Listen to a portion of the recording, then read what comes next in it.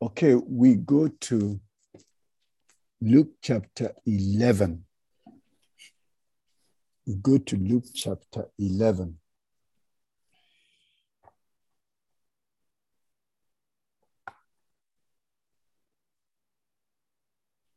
Verse 33. No one, when he has lit a lamp, puts it in a secret place or under a basket, but in a lampstand, that those who come in may see the light. The lamp of the body is the eye. Therefore, when your eye is good, your whole body also is full of light. But when your eye is bad, your body also is full of darkness. Therefore, take heed that the light which is in you is not darkness. Amen.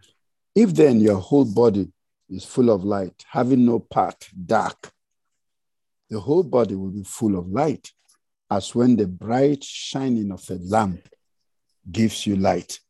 Very interesting, these few verses of scripture.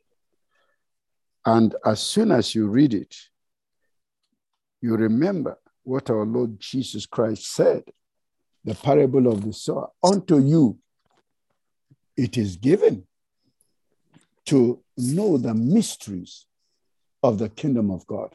Because our Lord Jesus Christ is speaking figuratively here. And people have spent, it's Matthew 13, I think 8 or 9, I don't know. Matthew 13 it is.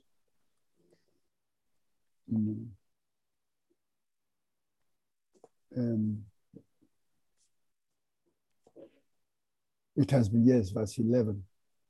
Because it has been given to you to know the mysteries of the kingdom of heaven. But to them, it has not been given. And so people can read and read and read this, particularly a scripture like this, and just can't figure what Jesus, our Lord, was saying there.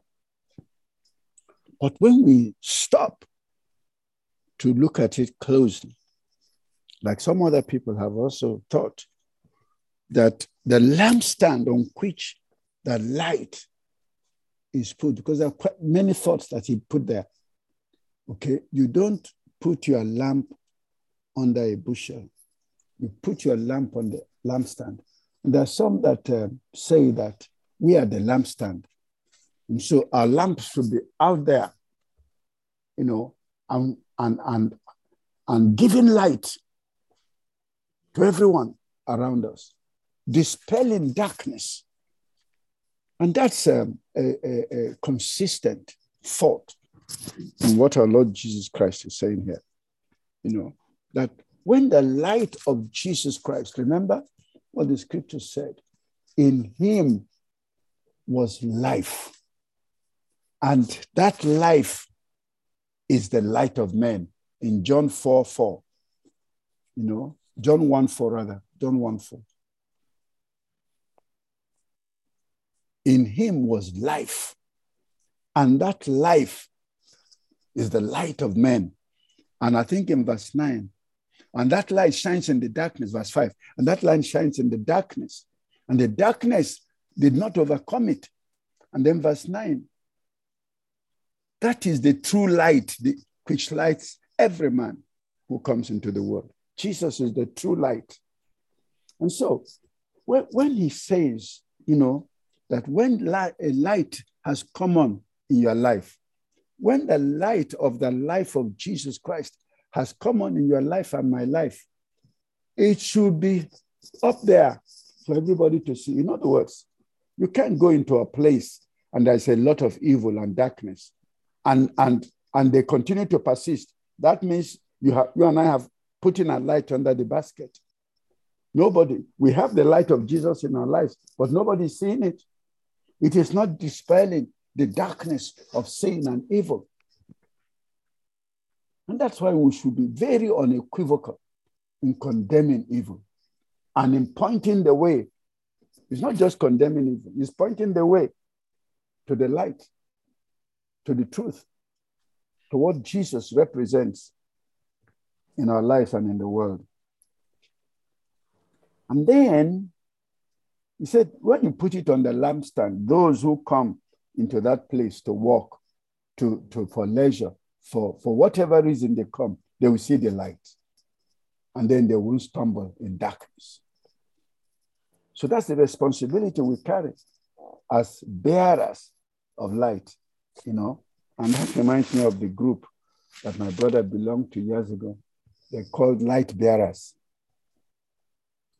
Now, verse 34 says, the lamp of the body is the eye. Therefore, when your eye is good, your whole body also is full of light. Now, we stop there. This is a different concept. Because now we're talking about the lamp of the body, the man's lamp. He says the eye. What does this eye represent? This is eye in the physical, because without the eye, you cannot perceive light. Mm-hmm. Okay? So this is the organ with which you perceive light. And that can only be the soul of man, where that light must reside, shining brightly, dispelling darkness in us, and then producing the light to show to the world. And in that soul, our will make decisions that are in accordance to the life of Christ, which is the light. Our thoughts will also make decisions or be organized to agree with the light that is the life of Christ. And the same with our feelings, So you cannot afford to be unforgiving, to hate people, to curse, or to do whatever. Because Jesus said, out of the abundance of the heart, the mouth is speaking. And this heart is the soul of man, where the light must dominate and predominate and cancel every aspect of darkness, whether it is in our passions or in our thoughts or in our will. So this is why Solomon said, guard your heart with all diligence. In Proverbs 4:23, guard your heart with all diligence, for in them are the issues of life. Yes, the issues of life, they evolve from the heart, where the lamp is located, where the eye of the body is located. And then it comes to then explain this matter, because that was a puzzle for me. This matter of the light, for a long time, this matter of the light in a man being darkness. I mean, because logically it's a contradiction in terms. How can the light in somebody be darkness? But we know how it can be. If a man is totally possessed by mammon, then you can see how light can become darkness. That's how first fruit can become a January salary. That all these things that are coming out, that people are teaching, if you sow a seed to a pastor, you get 30-fold. If you sow to the what is the next level? I don't even know. Or the provincial. Oh, no, okay, no, let's use Anglican. So to the parish priest, you get 30%. You sow to the archdeacon, you get 60%. But if you sow to the bishop, you get 100%. How can anybody say such a thing? So, and without realizing it, you may not realize that you're turning the light in your life to darkness. And it's all because the heart is fixated on something. Everybody needs to be careful. Every Christian needs to be careful. So don't join people to say what they're saying. Be careful to make sure that it is the light. The Apostle Paul said, I want to show you what the Apostle Paul said. Come with me to 2 Corinthians chapter 8. 2 Corinthians chapter 8. I think it's verse 12.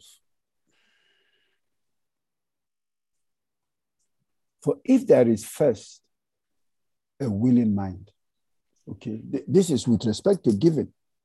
For if there is first a willing mind, it is accepted according to what one has and not according to what he does not have. You see, the Bible is so clear. Nobody is going to press you to go and do something you can't afford. That is not the teaching of the scripture. Or that will put your family and your the welfare of your dependents in jeopardy. So it is important that the spirit in the man, his thoughts, the fountain of his actions, be right. Be right. There's so many things people are teaching and saying, like the guy that went to 1 Kings chapter 6 and read what Elisha said there. By this time tomorrow, okay? No, it's in the earlier verses. Oh, sorry, second Kings? No, 1 Kings. Is this not 1 Kings? It's 1 Kings. Okay. Oh, 2 Kings 6. Yes, 2 Kings. Because Elisha is 2 Kings.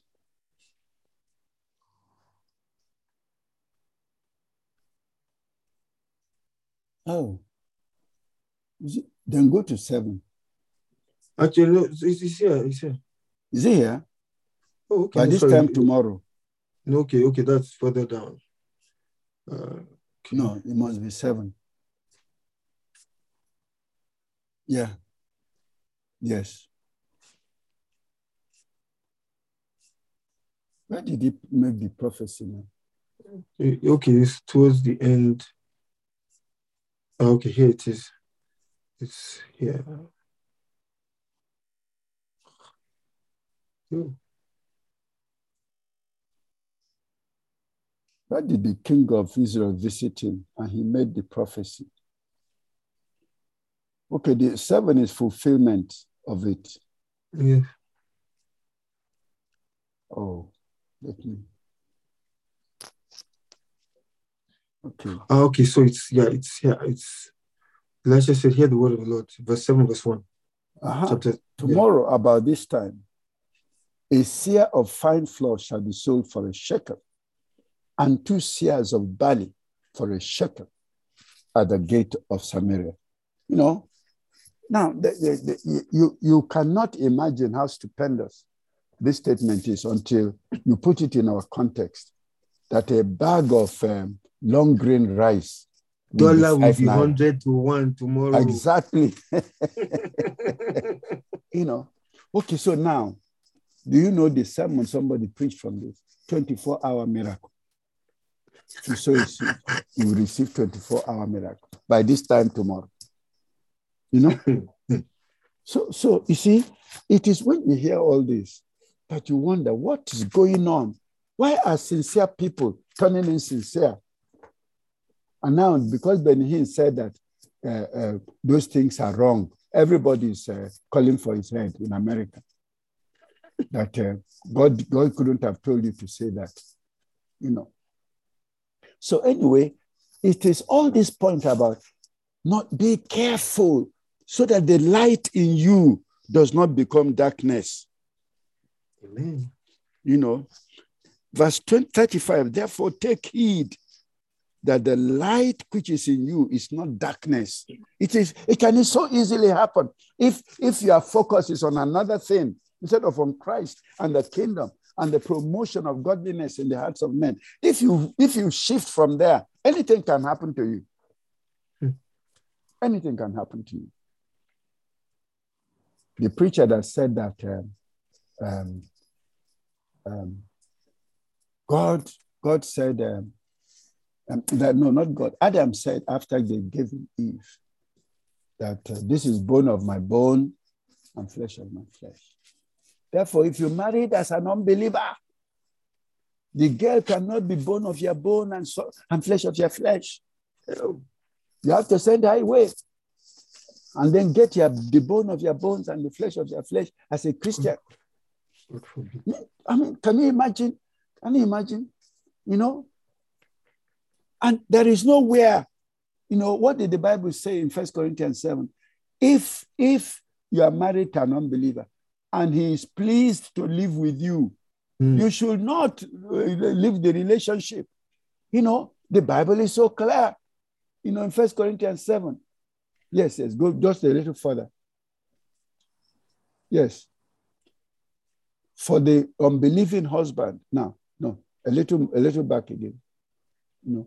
But to the rest are not I, not the Lord. Say, if any brother has a wife who does not believe, and she is willing to live with him, let him not divorce her.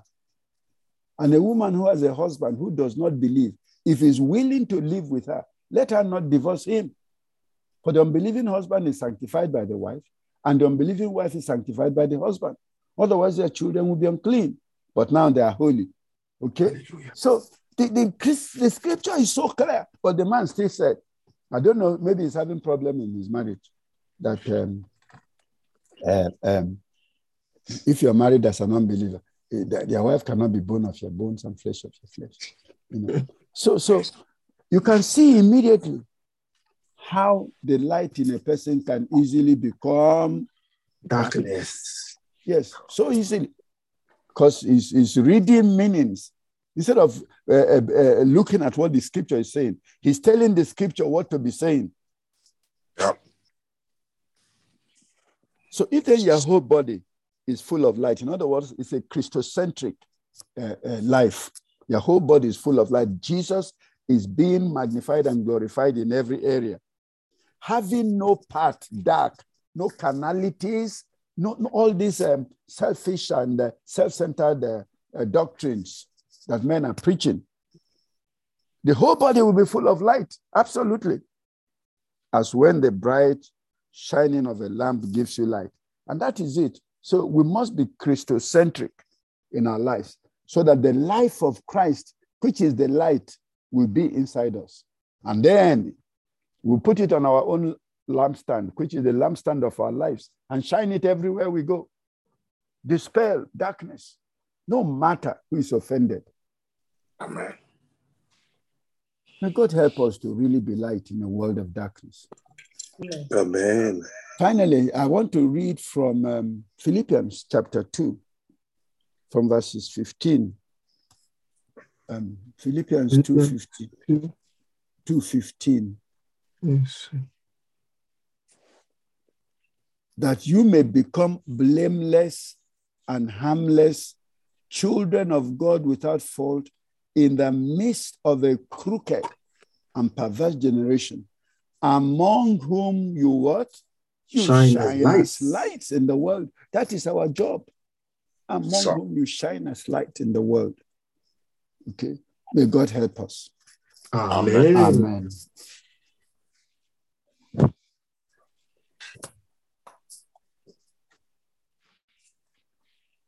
May it please you, O King of all the ages, to bless everyone who has come to pray this evening.